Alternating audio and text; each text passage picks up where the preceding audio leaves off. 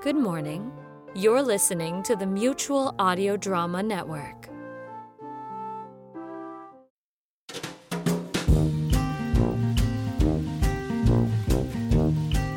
Hey there, audio drama fans. Welcome to the Mutual Audio Network.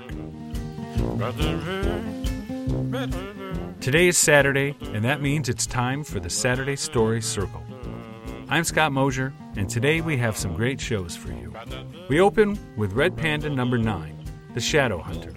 An ancient killer stalks the city through shadows and fog. Each night brings new terrors and new victims. With each new dawn, there are more questions, more outrage, and the lingering dread of the darkness to come. Who dares to hunt the hunter? To bring the light of justice to a metropolis under siege?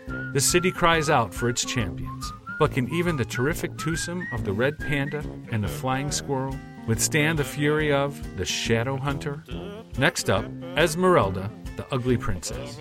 Esmeralda is a princess, but she acts more like a spoiled brat. Her dad, the king, is afraid of her, and no one knows how to control her. Until a strange family arrives and takes Esmeralda under their wing.